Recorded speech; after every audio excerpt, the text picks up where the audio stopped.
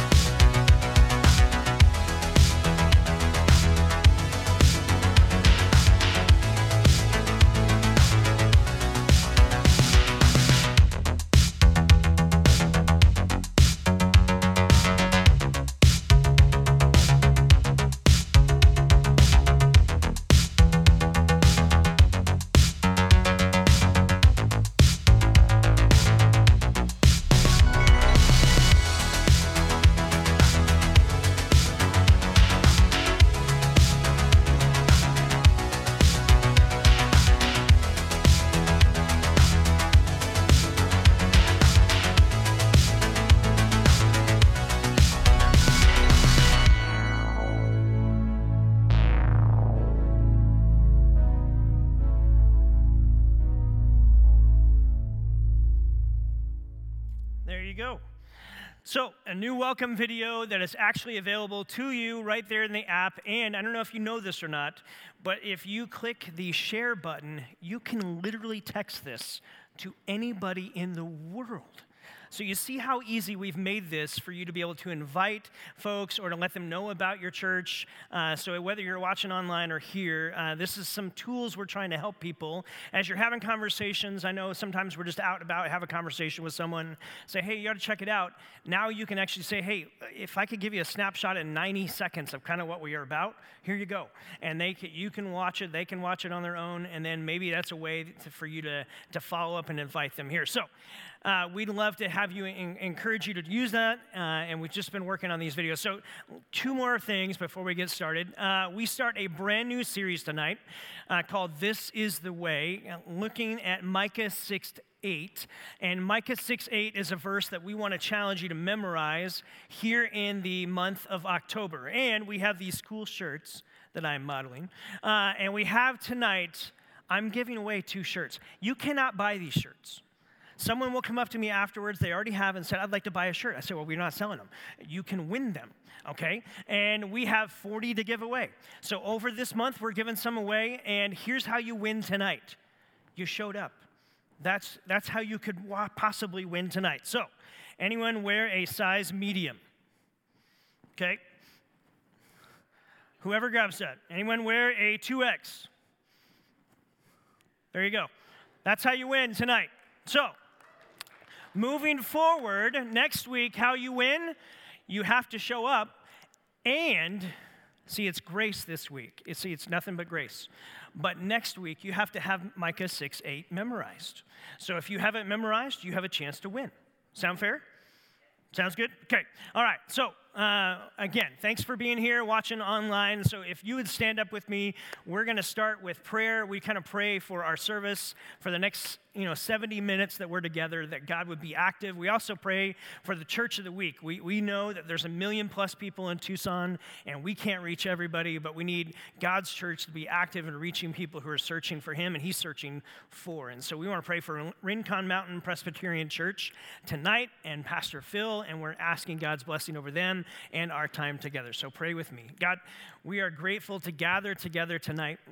Whether we're in the house or from our house, we pray that your Spirit would just move in our midst. We're inviting you to be kind of interactive with wherever we are. We know everybody comes into this room and everybody tunes in is at a different place and a different spot. And we're asking that your Spirit would meet us in the ways that we need. Would you be active in our midst tonight, and would you specifically whisper to each heart here and each heart that's tuned in? We pray your blessing over Pastor Phil and their church. We ask that you would continue to equip them and that you would fund them, that you would utilize them to leverage their church and the impact that they can have to reach people in our city. We pray that tonight would be a night as we worship you, as we look into your word, that you would mingle in our midst. We pray your deepest blessing over these next few minutes together. And everyone said, amen.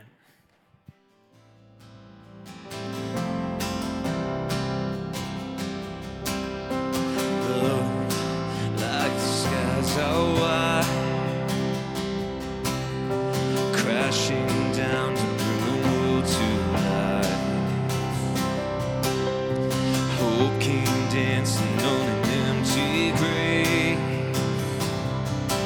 Death has lost its rule to the King of grace. Be the crown, be the light and sounds, be the fire burning inside out, be the love casting out all fear. Let your name rule the atmosphere.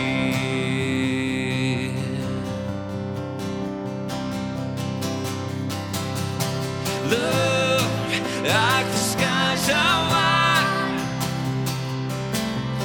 crashing down to bring the world to life. Hope came dancing on an empty grave. Death has lost its rule to the King of grace. Be the crown, be the light and sound,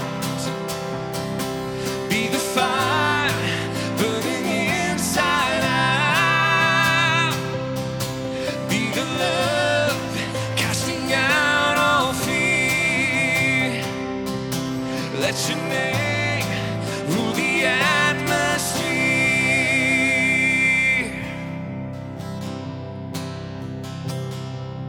And we owe it all to Jesus, sending all the shame deleted. Amen. Death and all the chains defeated. And the light we see is Jesus. In the air we breathe is freedom. In the sound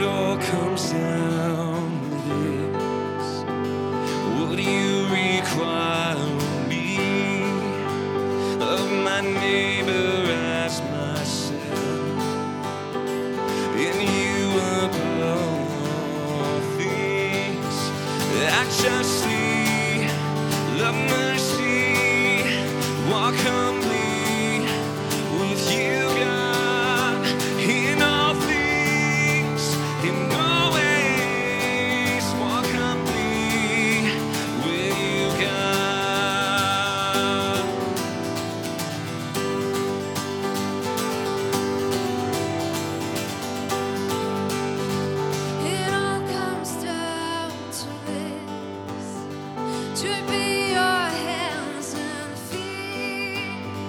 Good news to all the world. The truth will set us free. I just need Love, mercy, walk humbly with you, God, in all things, in all ways. Walk humbly with you, God. Sing it again. I just need love, mercy, walk humbly with you, God, in all things, in all ways. Walk humbly with you, God. Oh, it's beauty for ashes, it's mourning for dancing. It's closer and closer to the kingdom of heaven. It's beauty for ashes, it's mourning for dancing. It's closer and closer to the kingdom of heaven.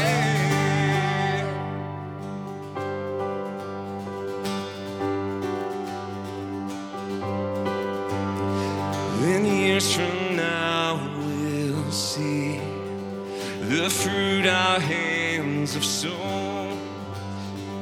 Faith just like a seed, the only way it grows.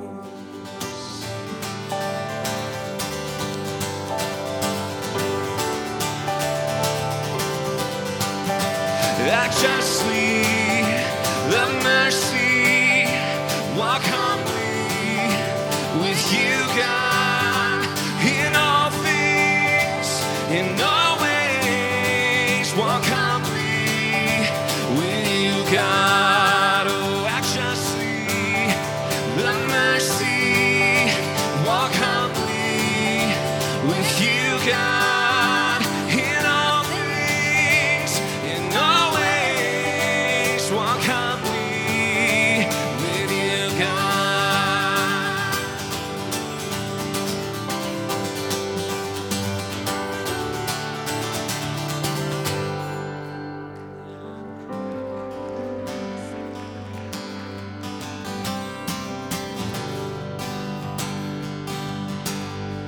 Oh, I searched the world,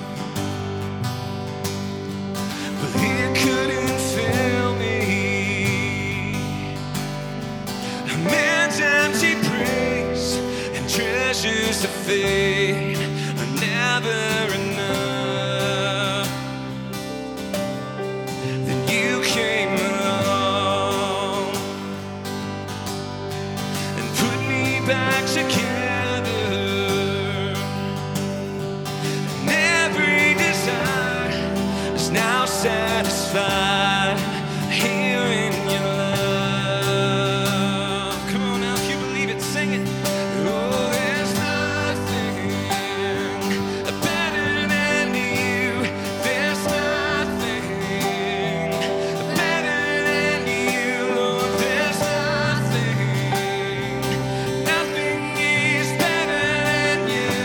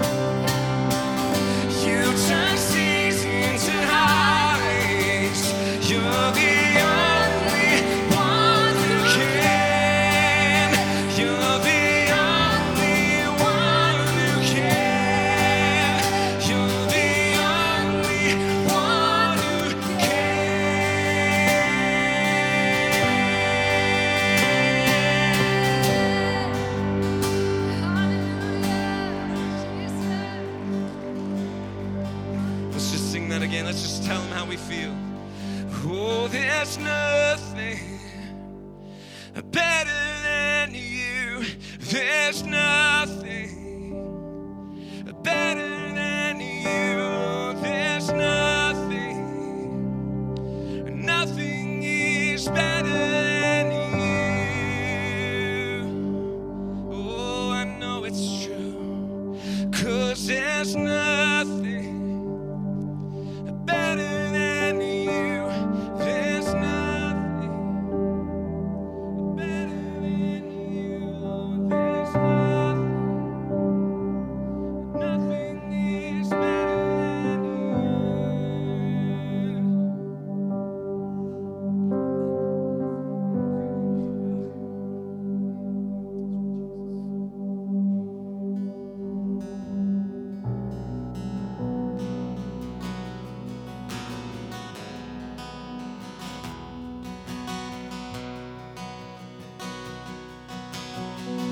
There's a grace when the heart is under fire. Another way when the walls are closing in. And when I look at the space between where I used to be and this reckoning, I know I will never be alone. There was another in the fire standing next to me. There was another in the waters holding back the sea. Should I ever need reminding of how I've been set free, there is a cross that bears a burden where another died for me. There is another in the fire.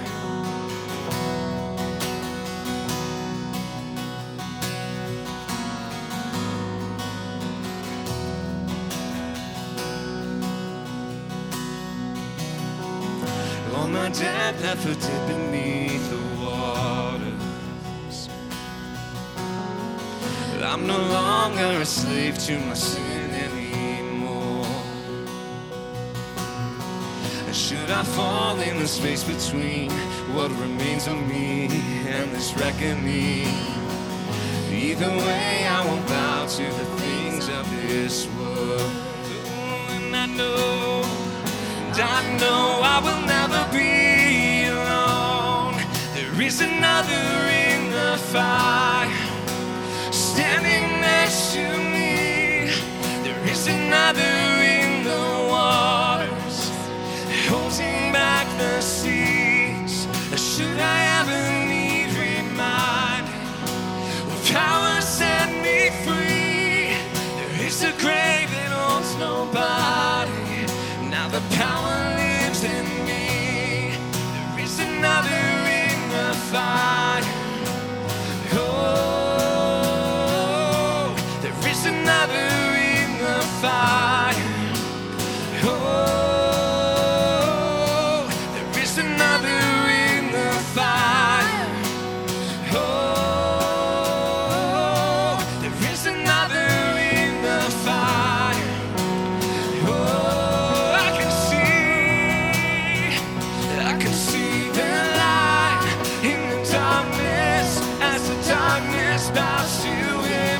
I can hear the roar in the heavens as the space between us and I can feel the ground shaking beneath us as the prison walls cave in, and nothing stands between us, and nothing stands between us.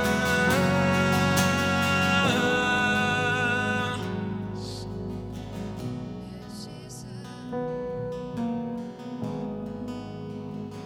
Only you, Jesus. There is no other name but the name that is Jesus. Yes, Lord. He who was and still is and will be through it all. So come what may in the space between all the things unseen and this reckoning. Come on. I know I will never be alone. Oh,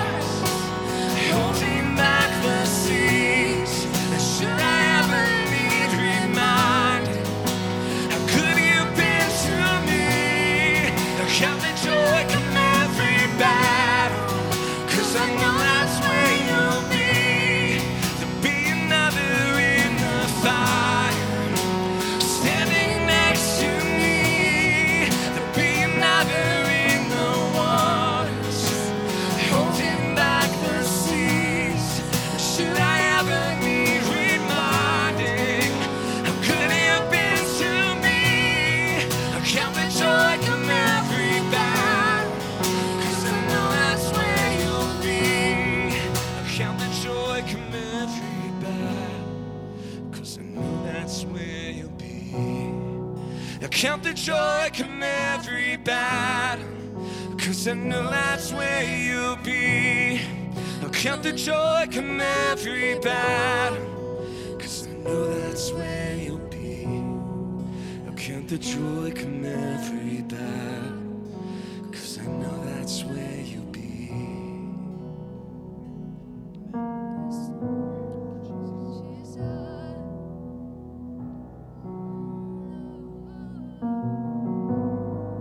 Yeah, God, would you awaken in our hearts tonight just an awareness that you are here. And that there's never a moment that we are alone, God, but in every single circumstance, in every single situation, your spirit, your presence is with us. And so even in moments that it feels like it's a battle, God, you're right there. You've gone in before us. And you're there with us to sustain us, to uphold us, to do what needs to be done. And so we just thank you, God. We just thank you for that. That's a profound thing, that the God who created the heavens and the earth, who hung each and every star in its place, your word says you called them all out by name. That same God knows me and loves me. So God, let us just sit in that truth tonight, that you are here, that you are with us. That's the kind of life we want to live, God. That no matter what, we know that we can face any and every situation because the battle belongs to you. And so that's my prayer for tonight, for whoever's in this room that's going through their battle, whatever it is, Lord. Would you comfort them? Would you strengthen them tonight? Would you uphold them, as your word says, with your righteous right hand? And that as Jack comes and shares from the word, God, that all of us, that we would be filled and fueled to live the life that brings you glory, to live the life that you've called us to live, calling others from darkness into light, to know this Jesus who has transformed us and changed us. We want that for others. So Jesus, you're here. We love you. All of this is for you. It's to lift you up and to lift up your name on high. As we sang, there's nothing that's better than you. Would that be true in these next few minutes, that you just give us the ability to focus our hearts on what it is that you want to say to us, so that each and every person who walks out of here tonight, they'll know that they've met with you, they'll know that they heard from you. And so if you're up for it, would you just take a moment to pray for yourself? Ask God to speak to you tonight in a profound way.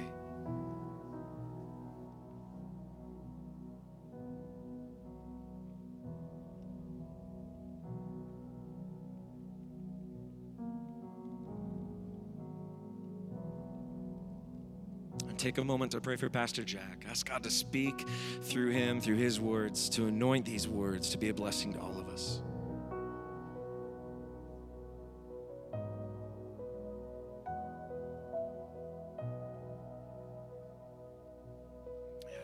All of this, it's for you. It's for your glory. We love you. We trust you. And we pray this in Jesus' name. Amen. Amen.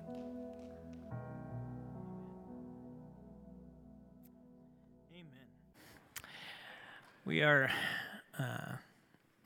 every Sunday we gather to worship, to put our attention in God's direction, and we hope and we pray every Sunday that it is a kind of a refueling, a spiritual pit stop, if you will, for your life, no matter where you are in your spiritual journey. I know for some of you, maybe God's been tugging your heart and you're kind of just starting to maybe look back in his direction. For others of you, you've been walking with Jesus for a lot of years, but each one of us needs a fresh next step for us to engage in. And so if you're here or you're watching online, I want to invite you to, if you open up the app, you can scroll down to sermon notes, and you can actually follow along with me as we kind of tag along and we begin this new series in the book. It's a small book toward the end of the Old Testament called the Book of Micah, and Micah is a prophet prophet about 700 years before Jesus shows up on the scene.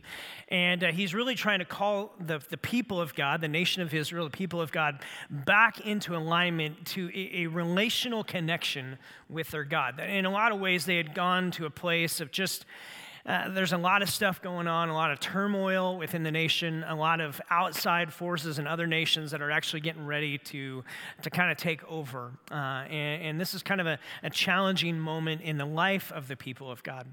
And obviously Jesus is still 700 years away, and so the Messiah hasn't come yet, and the hope necessarily isn't there on the horizon. And yet into this scenery, this setting, the prophet Micah has a word and many words, and we'll kind of look at it in a generic sense, 30,000-foot view, but we'll kind of get specific around one verse that I think he's really trying to challenge the people then, and I think if we're honest, the people of us now.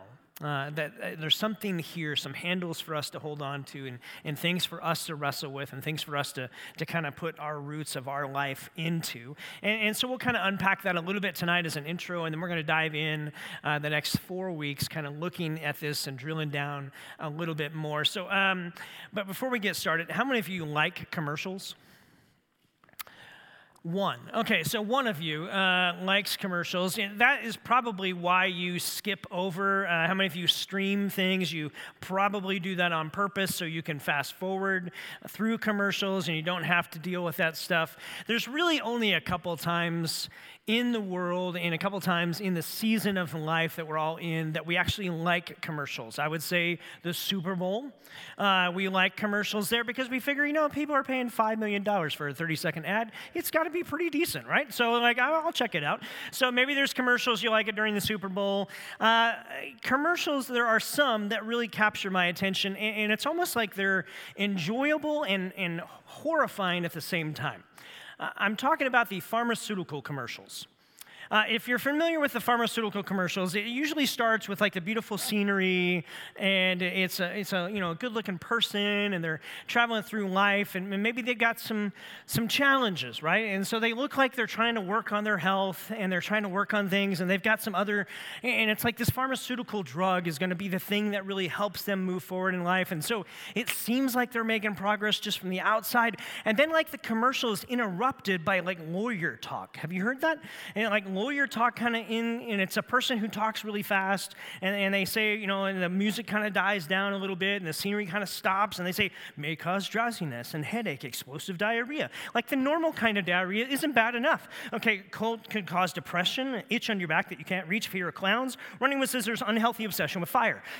It may be these things, and it just rattles off, and I don't know if you're like me, but sometimes I find myself rewinding, because I'm like, did that really say explosive diarrhea? And that guy's saying that at church? That's weird. But there are some times where they're just saying different things, and you're like, no, that can't be a sign. Possible death. Well, why would you take that drug? Possible death. That seems like I'm going to skip that one. There's lots of different things, and it's like this little lawyer talk, and it's like the fine print of the commercial. And all of us get irritated by fine print. How many of you have a cell phone? So every so often, you realize that your cell phone will update its contract or update its rules of engagement, right? And then they send you an email or they send you a text on your phone that you open up, and then they tell you that you're to read and agree with all those things. Anyone ever read the agreement that you're actually agreeing to? Because if you did, maybe there's a couple of you that you got a lot of time to kill, and the idea of rolling through 12 pages of just really, really fine print is just exciting to you. And if that's true, then I'll pray for you. But if that's you, hey, you do you. But for most of us, we kind of skip through all that stuff and we go for, where's that checkbox, right? Where's that checkbox? So you got to get that checkbox. Or if you've ever signed for a home. How many of you have signed and maybe purchased a home before?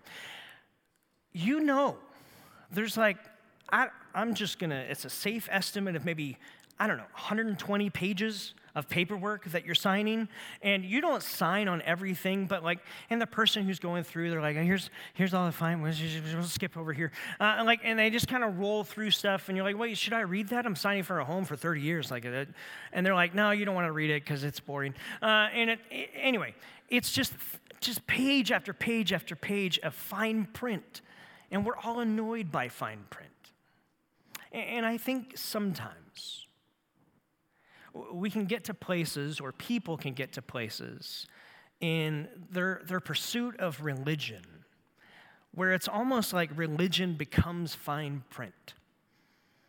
And it becomes overly complicated, and it becomes something that becomes convoluted. And in a lot of ways, people can almost begin to push back against it because what they think is so much more than maybe what's being expressed or what they understand or how they see things. And so they can begin to see religion as fine print, and confusion can abound in those, and it becomes really complicated for some. Like if people were to say, well, when it comes to Christianity, if someone were to say to you, so all I have to do is believe in Jesus?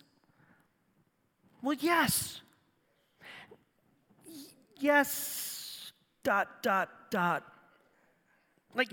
Yes, that is the truth of believing. It's believing in Jesus and everything he did. But instinctively deep within our heart, we kind of know, well, by saying yes to Jesus, there should be some kind of pivots in your life. There should be some new actions, or some instinctively we think there should be some other things. And so sometimes we just kind of add to that. Yes, and maybe but also love others, forgive those who hurt you, pray for those who persecute you, have joy, be patient, stay faithful, be gentle and humble, give to the hurting, tithe to the church, live in peace with others, serve, be kind, go to church, read your Bible, pray without ceasing, don't drink too much, confess your sins, and maybe drive the speed limit. And in a lot of ways, all of that's true, even the speed limit, just reminding you that we're to submit ourselves under authority. But this idea, all that stuff is true, but at first pass, we just wrestle with, well, that just feels like fine print. And yes, it's in the Bible, and yes, it's in Scripture, but is that really what I have to do in order to get God's attention and to get his approval? And is it just Jesus? Listen, if you're a person who's searching, it really is just Jesus. It's saying yes to him, to his life, his death, his resurrection. What he accomplished paved a way for you to have a right relationship with God. It isn't in the works that you do. Now, in saying yes to Jesus, there are some adjustments and some changes that he is going to want to do in your life. But it's the difference between salvation, putting my salvation in Jesus and what he did. He's the one who rescues me. He's the one who saves me. And sanctification, which is just a big $10 word that basically says, here's what it means now to be a person who has submitted their life to Jesus and how that begins to change how you now live. And so it is yes, and it's more than just yes, but this is where it can get confusing for people. And this is where it can become convoluted in some ways for those that are searching. And we ask ourselves, why do we do this? Why do we take all those things that I just read that are in the Bible, and they are for us to kind of put into action, and why do we make them a list? You ever thought about that? Because we tend to do that. We tend to make lists out of things because if you are a doer in life, then most of you probably make a list at work. Here's the things I got to accomplish, and you want to check them off and cross them out. And so you just want to roll through this. And in a lot of ways, we can begin to turn the Christian life and following Jesus into a list of some things, and it can become convoluted. We know that we're called to these things, but they're not necessarily a list given in order to get God's attention. It's actually the way for us to become more and more living in the flow of how Jesus lived and how he wants us, as he said, follow me. See, for centuries, people have wrestled with, how do I get God's attention? How do I earn God's favor? And it has driven some to exhaustion. It's driven some to disbelief. It's driven some nearly mad, trying to figure it out on their own. But somehow, when Jesus says, hey, you follow me, I think what he means by that is much more of a watch and learn from me type thing than a self-created, self-monitored to-do list kind of thing. It's live in the rhythm of how I live. Take my yoke upon you, Jesus, and learn from me. Not create this list and you go try to accomplish it.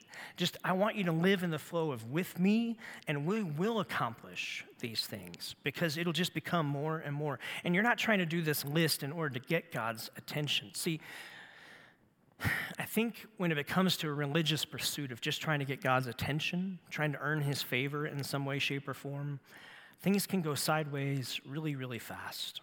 You think back to early examples in the Old Testament. I think of Cain and Abel, the children of Adam and Eve, and they grew up outside the garden. They don't know what it is to walk in the cool of the day with their maker like their parents did. So they sought to bring an offering to God, and one went lavish with it, and one went really cheap. And God chose the lavish, and Cain was hurt by that, and he ends up killing his brother. And this story early on in humanity tells us there's a right way and a wrong way to try to connect with God, and we kind of think that there's something we have to do here. You think about the Tower of Babel, right? And how the people gathered around. They wanted to make notoriety and a name for themselves. They wanted to become like God, so they started building this tower. And all of human language was the same. And God recognized the effort that there wouldn't be much that they couldn't accomplish if working together in that. And so he confuses languages, and language become a thing. And you fast forward to the New Testament, right? And the Pharisees, they begin to take it up a notch. They received the Old Testament law from Moses. And so the people of God have got this law. But see, the point of what the New Testament writers say is the Old Testament law was to point you to the reality that you couldn't fulfill it all. It was to drive you to the point of you realizing that you couldn't do it on your own and you needed a Savior. That was the point of the law. But the Pharisees said, no, we can do it. In fact, we're going to fulfill all the law, and in order to fulfill the law, we're going to make laws that help us keep the laws. And pretty soon they had like 603 laws. And they said, if we just live this way, then we'll get the attention of God, we'll earn his favor, and we'll work, and we will achieve what we want to achieve. 603 laws. Could you do it? No. That's the point. They wanted to create laws in order to help and try to maximize their efforts. We will get God's attention through our efforts. There's a strange collection of efforts all throughout history. In 400 AD, there's a man named Saint Simeon who also went to rather extremes to try to get God's attention, to say, I want to focus on him, and he joined a monastery at age 16. But that proved too worldly for him, and so he shut himself in a hut for 3 years and went the entire time of Lent without eating or drinking. And after this, he moved to the desert to imprison himself in a small cave. And yet still too many people sought him out, asking him to pray for him. And so St. Simeon finally decided to withdraw as much as he possibly could. And he had a pillar built 50 feet in the air where he built a small platform to live out his days in solitude, where he would commune with God until his death. He stayed on the pillar for guess how many years? 36 years. And you thought a 70-minute service was long. 36 years. All in an effort, in some way, shape, or form, to kind of figure out this life of faith and how do I get God's attention. And the reality is the people of God get God's attention simply because he gives it. And he longs to be in this relational exchange. Not a set of religious rules of do's and don'ts, not a list of some format that you've got to accomplish and tick off in order to get. God says, I just love humanity, and my attention is on you. And I'm actually wooing you to be in relationship with me. And we'll figure this out. I know it's confusing. I know it feels like it's maybe overwhelming, but I'm for you. And I want this to be. And so I think throughout all of Scripture, Old Testament, New Testament, God longs to be in relationship with his people. And sometimes his people get to places where they look for fine print, or they manufacture it, And pretty soon what happens in those moments is it moves from a relationship into this list of religiosity, just a list of things that I do. And if you do that long enough, then you just kind of end up going through the motions. And you just kind of go on this pursuit of just living into the motions, of trying to be religious, but not really having a relationship with the creator of you and the creator of all things. And so you create this distance, or you become bored, or you become overwhelmed. And either way, you're missing out on the relationship side of things. And so Micah, the prophet Micah, shows up, like I said, about 700 years before Jesus shows up on this scene. Micah kind of occurs. He's in the southern kingdom of Israel. We know there's a northern kingdom and the southern kingdom, and he's speaking to Judah in the southern kingdom, to the people of God who are there. We know the northern kingdom gets conquered, and then the southern kingdom is the last one to get conquered and taken over. But in this time period of about 750 BC to about 650 or 686 BC, this is kind of when Micah is on the scene. And he's criticizing the elite for enriching themselves through the oppression of the poor and the needy. His message is a message of warning and judgment, but it's also a message of predicting the future hope and deliverance that is to come. Micah is the one that predicts that Bethlehem will be the place where the Messiah is born 700 years later, and Jesus is born where? Bethlehem. And so this prophecy is put in place 700 years before it happens, and then it's confirmed. And so there is this whisper of hope through the whole book of Micah. And we're not going to spend our whole time in the entire book, but one of the passages here, Micah 3, verse 8, says this. It kind of summarizes what Micah was saying. I'm on the scene to do this. He says, but as for me, I'm filled with power with the Spirit of the Lord, with justice and might, to declare to Jacob. Jacob's kind of the southern, this kingdom, it's a nickname for the people of God, that, hey, you have transgression. To Israel, here's your sin. Here's what you're missing. Here's what you're missing the mark in. He's trying to wake up this slumbering people who have gotten stuck into this religiosity and going through the motions and settled into religious rituals that they're doing, but they're really out of practice and out of the rhythm of relationally focusing, of trying to live a with God kind of life. And they've just settled in, and it's gone sideways in the way they treat people. It's gone sideways in the way that they don't minister and actually connect with God. And he's challenging them to follow God, not by getting lost in the fine print, that whether they manufactured or whether they made up or whether they just kind of heaped on like the Pharisees did. What he's saying is, like, just, it's not supposed to be complicated. He challenges them to follow God, not meant to be overly complicated, but trying to simplify things. In fact, in Micah 6:8, he simplifies it down to like 3 things. He says this is a very relational kind of thing in walking with God. And what does that look like? And how does that play out in the everyday reality of your life? And the kind of people that you become and the kind of people that you are to the people around you. It's not meant to be complicated. See, we scoff at the Pharisees and say, well, those guys are crazy. But the reality is we do the same thing. We like making lists. I guess that's part of the human condition. Because in a lot of ways, we want to check off the list. Hey, look, I'm doing it. In fact, I'm better than so-and-so. I do more on the list than so-and-so. And so we try to keep score in some ways, in a weird, sick kind of way.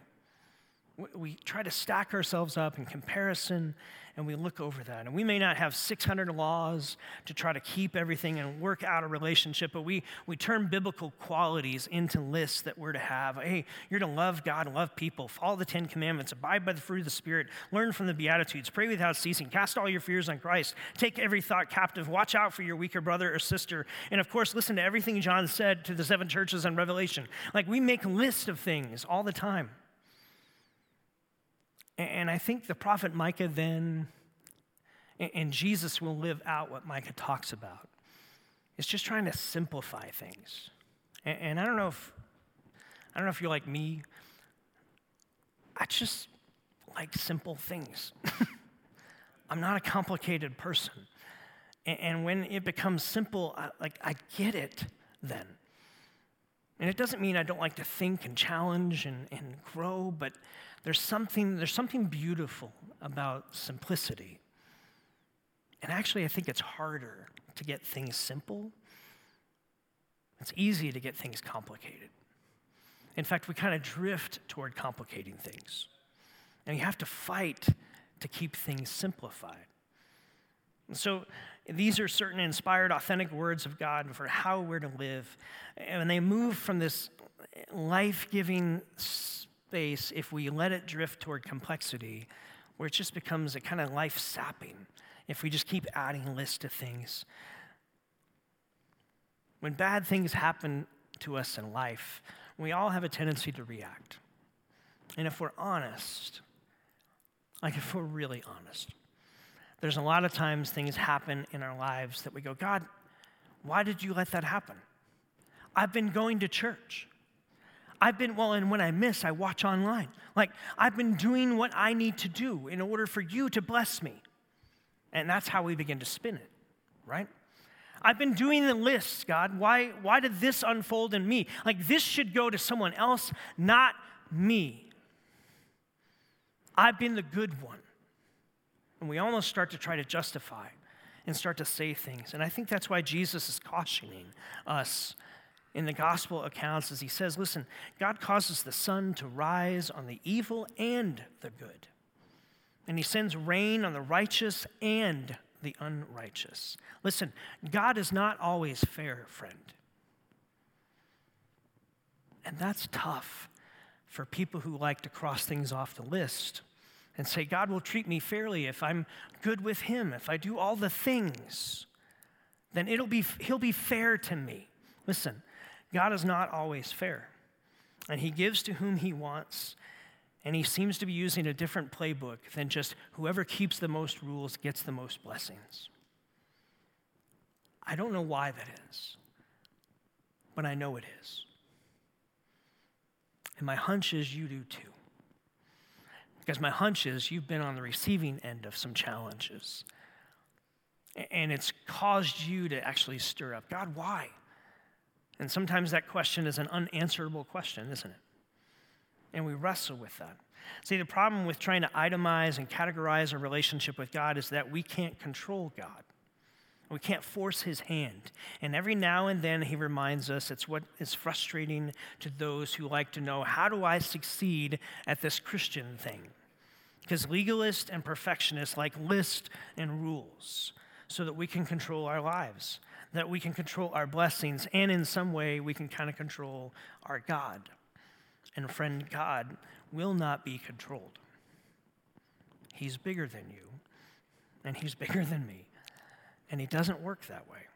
But even though God may give lists at times, he is not controlled by lists. And so 700 years before Jesus, Micah shows up in the scene.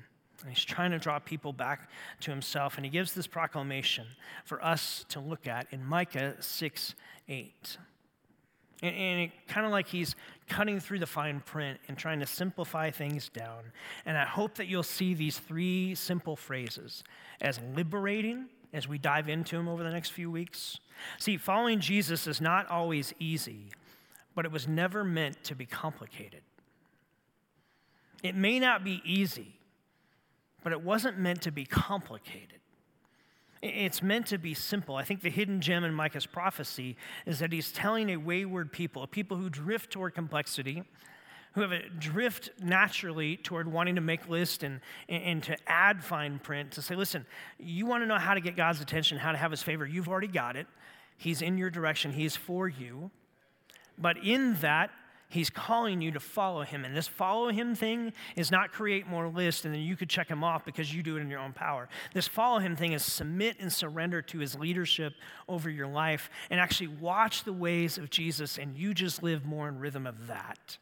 And as you do that, you'll accomplish these things that he talks about, changing your character and moving you through. See, Micah starts off in verse 6 of chapter 6.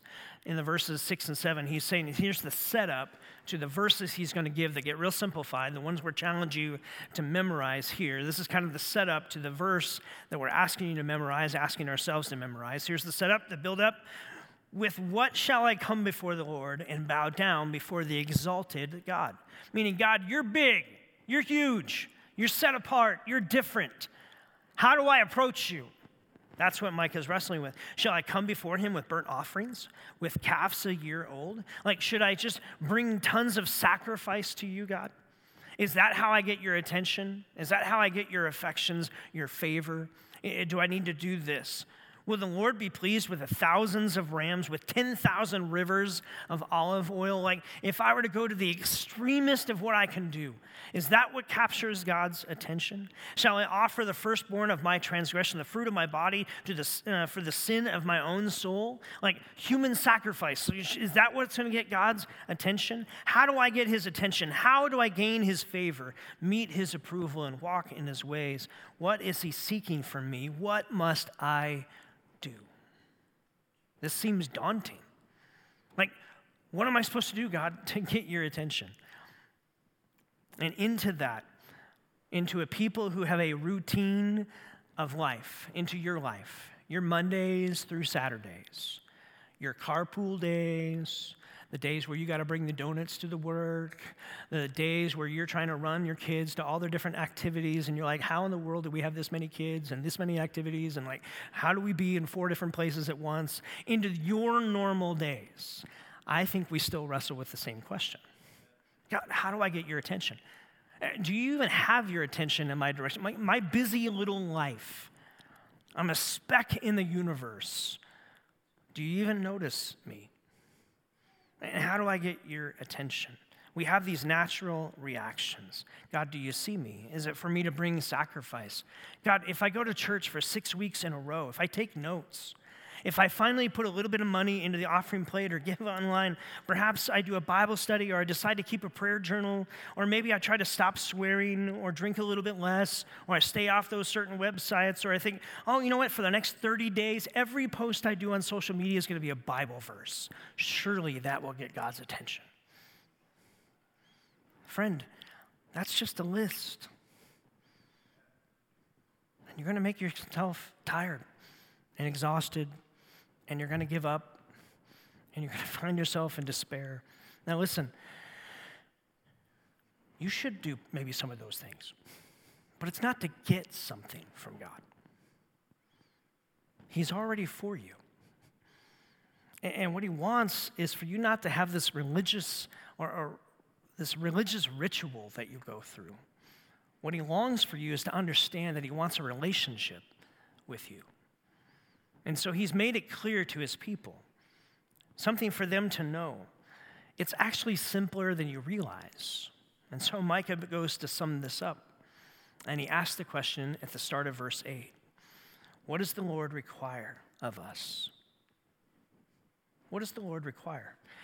The requirements of God have already been revealed to the people of God. They just need to live in it and live it out. And here's what he says. Verse 8. The one we're challenging you to memorize. Have I made that clear? Okay. He has shown you, O mortal. I just love that. He's reminding you, you're mortal. You're not God. Stop trying to take his job. Only he can do his job.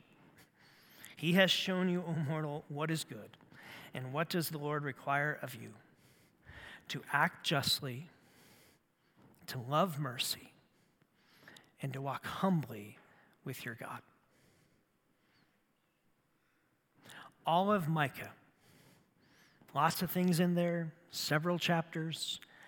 If you wanted to sum up this book of the Bible in one verse, here it is. Let's cut out all the fine print. Let's skip so you can just check the box.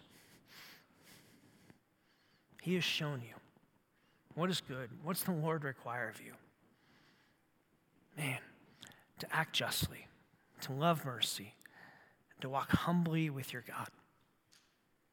See, Jesus is going to show up 700 years later. And what's so attractive about Jesus is he does this. It's just who he is. It's how he lives. And then he says to his disciples, to those that are interested about him, searching him out, he says, listen, follow me. Like, not in a list thing. I don't want you to make out, don't get out all the fine print. Would you just follow me? Would you just watch how I do things? And let that become more and more the rhythm of how you act justly, how you love mercy, and how you walk humbly. It's a relationship thing. It's not this ritual thing. And so the prophet Micah is, I think, calling us in our day and age to figure out what this looks like. It's exactly what we see Jesus doing. In fact, Jesus in Matthew 23, verse 23, he's having a conversation with the Pharisees, and he's challenging them. Woe to you, who you've combed out like this, you're tithing off the smallest of things, and yet you've missed the bigger things of the reality. And he actually kind of goes back to the reality of what Micah talks about here. You're missing the bigger reality of justice and mercy and humility. That's what I'm wanting you to get. Act justly, love mercy, walk humbly. It's what Jesus does. Justice, mercy, humility. It's what he takes seriously. As a follower of Jesus, if that's what you call yourself, or that's what you're interested in, Jesus just simplifies it and says, this is how I want you to live. I want you to follow me and walk in this relationship with me. So how do we do that? Like, how do we start a relationship with Jesus? Is it just by putting our trust in Jesus? Yes. Yeah, that's how it starts, actually. It starts with faith in him, in what he did, that his life, his death, his resurrection paved a way for me to have a right relationship with the holy God. I can't do that in my own effort. That's why I don't need to keep a list. And the people who keep a list are trying to do it in their own effort, and they will wind up short of where they want to be. And they'll make Christianity, or they'll make religion into these rituals that they have to do, and they'll miss the relationship that's offered. And so the relationship is offered through faith in Jesus. It's simply by saying, Jesus, I'm putting my trust in who you say you are, and that your life and that your death on the cross gave the forgiveness of my sins, and your resurrection proved that God's check cleared, and that you paved the way. And now when I settle into that, now and only now, have I been rescued in faith by you, and now you're calling me to follow you. And it's actually simpler. I think it's why Jesus says, my yoke is easy and my burden is light. It's not a list thing. I'm not going to whip out fine print here. I just want you to follow in the rhythm of me. How do we know? Well, Jesus on the cross said, it is finished. And so when he said that, he meant it is finished, period. Meaning, you don't have to do anything. In fact, there isn't anything you could do, anything I could do that could start a right relationship with God. It's simply by faith in him. Just like you put faith in that chair to hold you up. No one sat down and said, hope this chair works. You just sat down. You put your faith in that chair. That's what it means to put your faith in Jesus, what he did, what he accomplished, who he is. And now, from that posture, now we're invited to begin to live out this life of following Jesus, which is actually simpler than you think. It's not meant to be complicated. The statements of Micah, what he puts out, doesn't compromise or comprise the way of salvation. It is the way of sanctification. Jesus is the one who makes us right.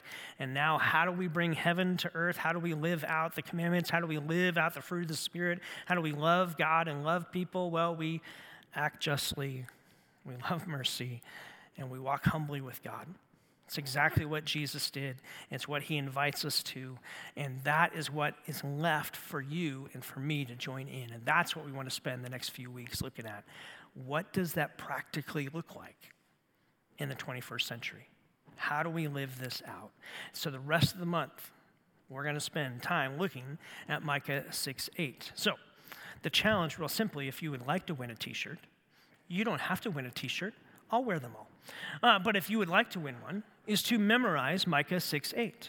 In fact, I think we have a picture here of a phone background that if you would like this phone background, all you have to do is text the word Micah 68.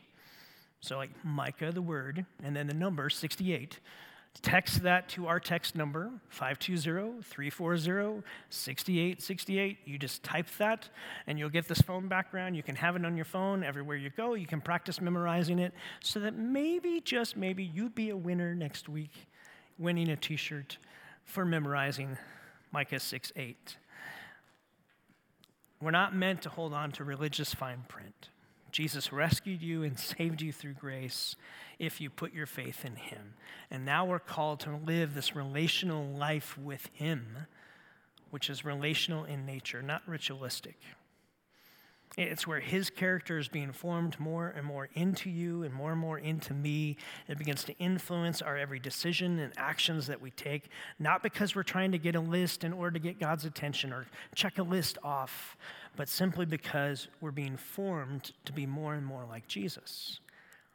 And we're reformed to be more and more living the way Jesus would if he was in your shoes. And what if we, as the church, could do that?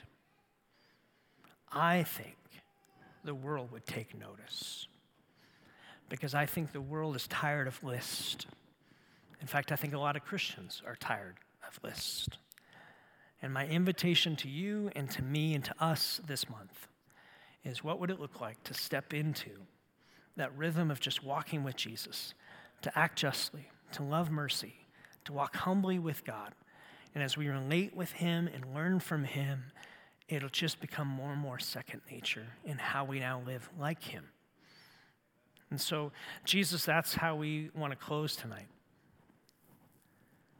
Just a prayer of simplicity. God, maybe there's some of us here watching online or here in the room that we need to take 20 seconds and just do an inventory of our own life. Friend, as you take 20 seconds and an inventory of your own life, is there any fine print that you have been holding on to that the Spirit of God is saying to you, you need to let that go? That for some of you, you've been trying to perform or to do in order to get God's attention and favor, and I think maybe even tonight he's just whispering to you, my son, my daughter, I got you. I'm with you. I'm for you. You don't have to produce in order to get my attention. You already have it.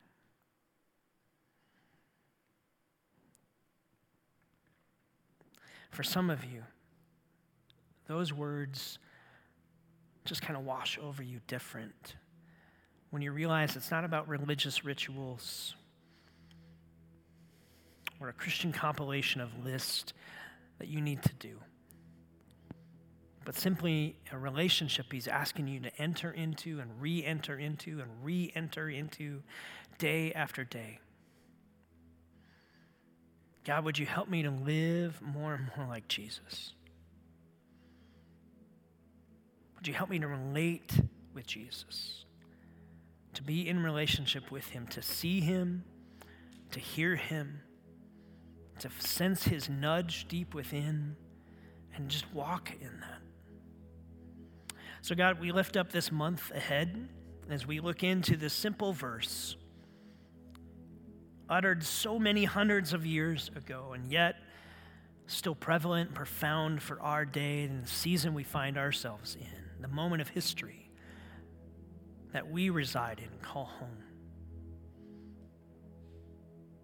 So, Spirit of God, would you, in this next month, take us on a journey of refinement, of sifting through things that maybe we're holding on to, we need to let go of, the complexity that we've made something of pursuing after you, into the beautiful awakening of an understanding of the simplicity of what you're calling us to, as Jesus, as you said, follow me. And that has far-reaching implications, but I don't think it's meant to be complicated. Maybe it's as simple as act justly, love mercy, walk humbly. So, Father, in this closing song, Would you stir our hearts afresh and anew? Would you maybe whisper to each one of us, whether at home or in your home here, our next step? Would you help us to memorize Micah 6:8, but not just memorize, but actually to internalize? May this become a rhythm of how we live as followers of Jesus today. We pray.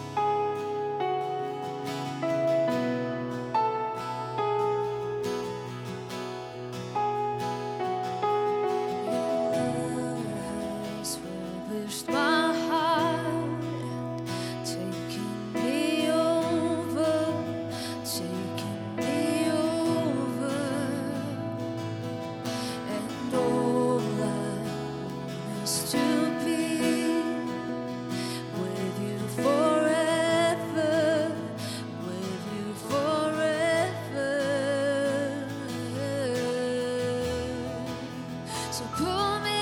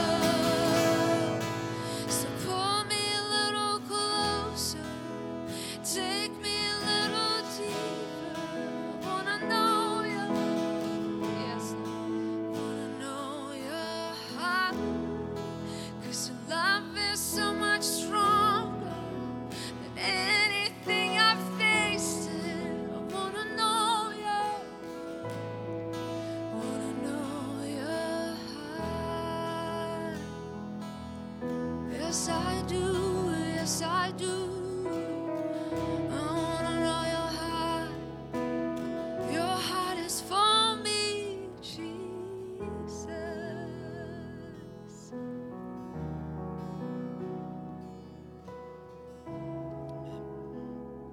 Well, we hope it was a great night for you all joining us, and we're just so glad that you decided to be here to worship with us tonight. So October is going to be a busy month. If you want to grab a real quick sweet seat as we finish up, there's a lot of announcements. So first and foremost, we've got our food distributions coming up this week. So Friday, and you can keep playing, Danny. That was pretty. That brings the spirit into the room. Bring him back. That's right. There it is, right? You feel that? I get the feels every time. It's like... Yes. All right. Sorry, kidding. So Friday morning, 8:30, Caring Ministries. We're going to pack food boxes because Saturday morning, right here in the parking lot, same time, 8:30, we're going to distribute those. So if you want a really quick way and an easy way to get involved in serving the community, that's a great way to do it. So Friday morning, 8:30, Caring Ministries. Saturday morning, 8:30, right here. Be it one of the two or both. I don't care. I'm not judging. Either way. We've also got the 24th. We've got a tailgate party coming up, so you'll see more information about that in the app. We've also got the Fall Festival. So what are we doing for that? We're collecting a bunch of candy. Isn't that exciting? So you'll see the orange boxes that are out in the foyer, I believe it's pronounced. The foyer, or the narthex. I like that one. That's the Presbyterians. They call it the narthex. So out in the narthex, you're all like, what is that? I don't even know either. So in the foyer, there's a big orange box. Bring candy. All this month, we're going to be collecting that candy. So grab a couple bags, bring it in as you're shopping, and we'll do that as well. Cool. We've got one more shirt here. This one's a size large. Does anybody? Oh man, there were a couple hands that went straight up. They were super stoked about that. So I was hoping someone in the balcony might want that. Let's do this. We'll go short. I'm left-handed, and that's the left side. There it is. That's right. You've been clapping all night. Now they get to clap for you. How about that, right? That's right. He gets his moment. Amen. All right, so that's it. Let's all stand together real quickly. I just want to pray to dismiss us. Again, if you're new and you want to go get the best kettle corn that is south of the Grand Canyon, go see Jack at the back at the 10-minute party. Otherwise, Lord, we just thank you for tonight, and we just pray your blessing, your favor over everyone who's here. And so my prayer for them tonight, God, is just as they commit this verse to memory, it's not just for a T-shirt. They're committing it to memory because we want these words written on our heart, God, that we want to be people of justice. We want to be people who seek justice and yet still love mercy and love showing mercy to other people, and most of all, walking humbly with you, Lord. And so would you give us just the wisdom on how we can begin to live that type of life, God? We can't do it outside of your power, out of your spirit. And so would you just be with us this week? Would we be people who choose to live a life with you, God, being the center of all that we do? So we pray it all in Jesus' name. Everyone said, amen.